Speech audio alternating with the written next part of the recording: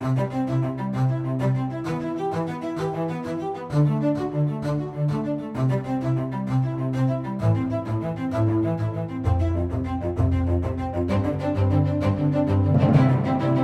LifeBeat, Right to Life in Michigan's bi-weekly podcast going in-depth on pro-life news and issues. I'm your host, Chris Gast, RLM's Director of Communication Education.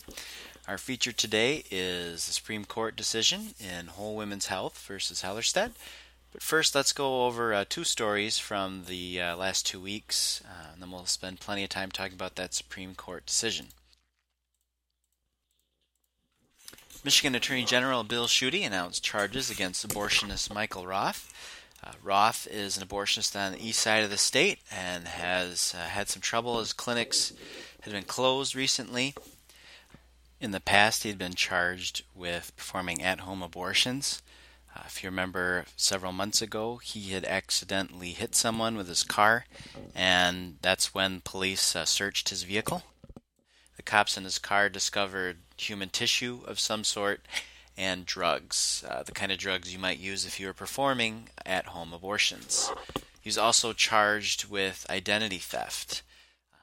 The evidence shows that what might have happened is Roth was working out of an abortion clinic in December 2014, and during that time, a particular clinic in the east side of the state, there was a large amount of the drug fentanyl stolen from his office.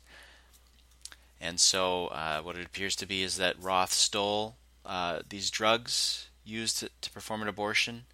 Fentanyl is a painkiller. And he was performing at-home abortions. He got caught, and now he's facing charges. Just another example of an abortion industry that does not respect the rule of law. The second news story I wanted to cover is right along those lines. WWMT, on the west side of the state, was reporting that Battle Creek police found a woman who died several days after she had an abortion. There's not a lot of details. The investigation's just starting. They haven't ruled out foul play, although they said that there was not really evidence that had happened. She had gone to the hospital following the abortion. We're not sure where she had the abortion. Again, we don't know a lot of the details, but the fact is she had an abortion recently, and this woman has died. According to her grandmother, the woman has a 1-year-old son. So it may be a case of something completely unrelated to the abortion. I think it's really important to point out, though, that when women have died in the past in Michigan of abortions, and I know we mentioned this recently, they don't show up in the state report. And the Supreme Court case we're going to be talking about in a second, part of the evidence that the justices used, writing for the majority, was that, the evidence shows that abortion is not really a dangerous procedure. But they're using evidence that's not really accurate. And so we'll follow the story, and we'll let you know as soon as we know more. But if it is indeed the fact that she died after an abortion, don't be surprised if it doesn't show up in the state report, because the abortion industry doesn't report women who get injured. Not necessarily because they're lying about it, but simply they don't know about it. Unlike the common talking point you hear that abortion is supposed to be between a woman and her doctor. A woman goes to the abortionist, she has the abortion, and she is gone.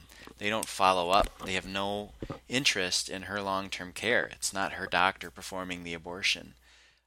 It's almost like fast food. You're in, you're out. Women who've had abortions have said that they haven't even talked. Many of the women's stories we've heard, the women don't even talk to the abortionist. The abortionist just comes in, does the procedure, and he's out to the next room to do another procedure. Maximizing profit. The more women you perform abortions on, the more money you get. Okay, let's move on to this Supreme Court decision. It was on Monday, June 27th, the U.S. Supreme Court handed down the decision in Whole Women's Health versus Hellerstedt. The decision was 5-3. The opinion was written by Justice Stephen Breyer. The dissenting justices were Alito, Thomas, and I was going to say Scalia out of just a matter of habit, but unfortunately he wasn't here, and he may not have it may not have mattered in the decision because it was 5-3. But the third dissenting justice was the chief of the Supreme Court, John Roberts. Well, the opinion kind of went as you might expect. Would be written, it being Stephen Breyer, based on the 1992 Casey decision, which said that some abortion clinic regulations are fine as long as they don't create an undue burden on a woman's right to have an abortion. Well, Justice Breyer found that the Supreme Court, that the Texas regulations on abortion clinics were creating an undue burden. Some of the evidence that he used to look at it, again, as I mentioned, were from abortion-friendly organizations, using statistics that aren't really accurate, pointing out how safe abortion is. He also looked at evidence that abortion clinics had closed in Texas after Texas passed the law, simply because most abortion clinics in Texas weren't meeting standards. And what were these kind of standards? One was that doctors had to get admitting privileges at local hospitals. And the second was that these abortion clinics needed to be regulated as ambulatory surgical centers, so they needed to have specific regulations on how their surgery rooms are handled, things like how wide the clinic has to be, about having scrub sinks available for matters of hygiene, and a lot of abortion clinics weren't able to meet that. Some were, obviously. Not every abortion clinic was closed in Texas, but a lot of them wanted to go to court arguing, well, these regulations are unfair. Let me read a line from the majority's opinion regarding the unfair standards, as they might say. They recognized that some of the clinics had closed, that women would have to drive farther to have abortions.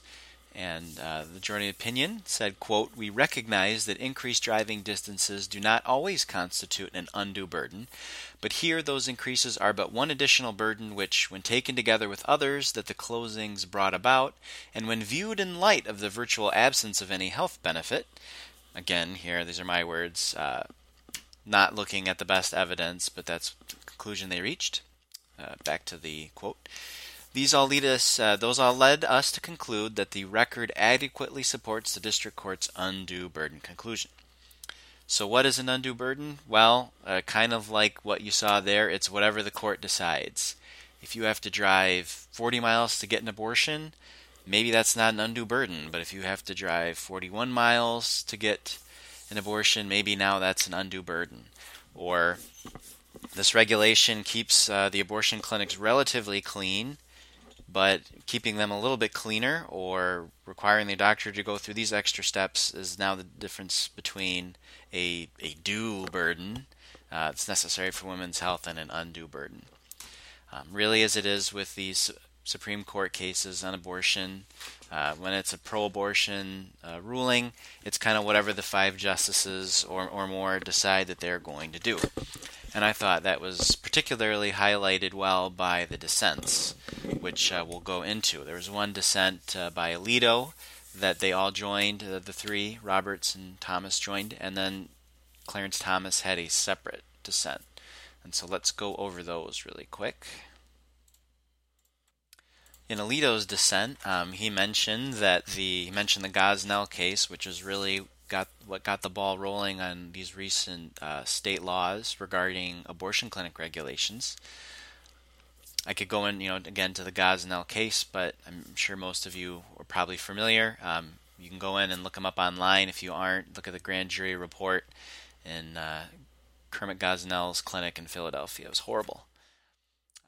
Alito wrote that if Pennsylvania had such a requirement in force, talking about Texas, the Gosnell facility may have been shut down before his crimes.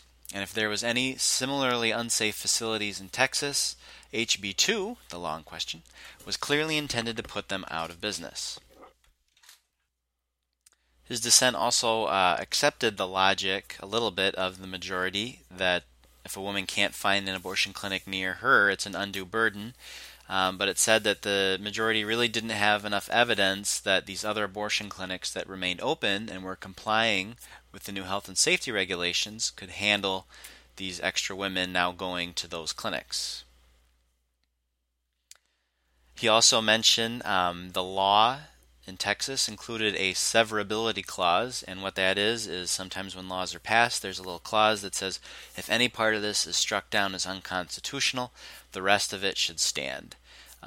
And courts aren't necessarily bound to follow that, but courts generally do, trying to be as hands-off as possible and respect the will of the legislature, the people's representatives and the people who voted them in there. In this case, though, the court struck the whole thing down, every single regulation. So even a regulation that it's really hard for anyone to argue against, for example, keeping the clinic hallways wide enough for stretchers to fit through, which, if you remember the Gosnell case, a woman at his clinic died, and Gosnell was convicted of basically homicide of her because the EMTs were unable to navigate her stretcher through his clinic in time. Something like that isn't even allowed to stand because the court struck down all of it, kind of ignoring the fact that they put a severability clause in there.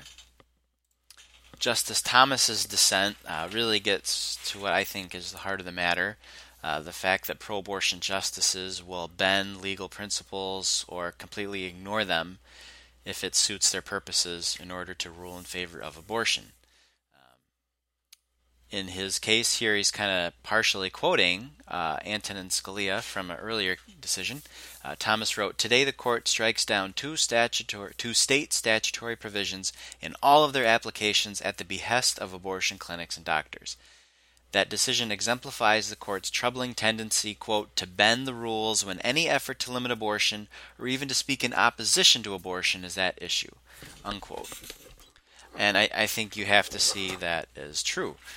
The partial birth abortion case, which is where that Scalia quote comes from in 2000, Stenberg versus Carhart, is a perfect example, which the Supreme Court later thankfully convinced Anthony Kennedy to rule against partial birth abortion in Gonzalez versus Carhart a couple years later, and now we have partial birth abortion bans all over the country, which a vast majority of people support. I used to have a friend in high school I even talked with about this once, and he's supportive of abortion. He denied the fact that something like partial birth abortion could even exist. He thought it was made up as some sort of bizarre talking point that pro-lifers had come up with. That's how barbaric it is that even the most hardcore pro-abortion supporters couldn't even believe that such a thing would exist. If you want to know a little bit more about the legal principles involved, a little bit more analysis on the opinions, there's been a lot written about it, so go ahead out there and find it. I encourage you to do that. I think the real question for Michigan is, what about our abortion clinic regulations? If you remember, a couple of years ago we passed our own. We call it the BUS Bill, the Pro-Life Omnibus Act, and in it we required abortion clinics in the state, kind of similar to Texas, to be regulated as outpatient surgical facilities. If you look at our law, there's a couple key differences between us and Texas that leads us to believe that if challenged in court, which Planned Parenthood suggested they might do, that ours would stand. The first point is, in Michigan, we don't require abortion doctors to have admitting privileges at hospitals. Instead, we require them to have transfer agreements, not an onerous a regulation on them, but still provide some sort of continuum of care for women who experience botched abortions. Another important distinction is if you look at how Texas regulations were before they passed this law, those closely resemble what we have in place now in Michigan. And before we included these abortion clinic regulations in Michigan, before, a lot of the clinics in the state were not inspected, basically had almost no regulatory oversight. And we documented this in 2012 in our abortion clinic regulation report. We looked in depth at all the things that we could find, many violations across the state, and how the regulatory agencies in Michigan had failed in their oversight duty. We documented it very well. And the best example of that was the Dirty Muskegon clinic that was closed. And that was in 2012. I think it was just a week or two before our pro-life omnibus law was signed into law. And the Muskegon clinic was horrible. You could see pictures of it. There was rust on the machines. Ceiling tiles were falling in. Everything was in a general state of filth. I think we mentioned it in an earlier podcast, how you wouldn't want to have a veterinary clinic operate in this manner. And so if abortion clinics, Planned Parenthood wants to challenge these regulations in court, they really need to ask themselves, do you want to go back to that Muskegon clinic? Is that really the face of the abortion industry that you want to put out there? If you really care about women's health, are you going to let and enable these filthy abortion clinics to operate in the state of Michigan again? And so we'll see what they do. Okay, that's all we have for this edition of LifeBeat. Join us again for our next episode in 2 weeks. We're going to go more in depth to that abortion clinic abuses report I discussed. We're going to look at just how bad the situation was in Michigan before we updated our abortion clinic regulations. Thanks so much for listening today, and have a great weekend.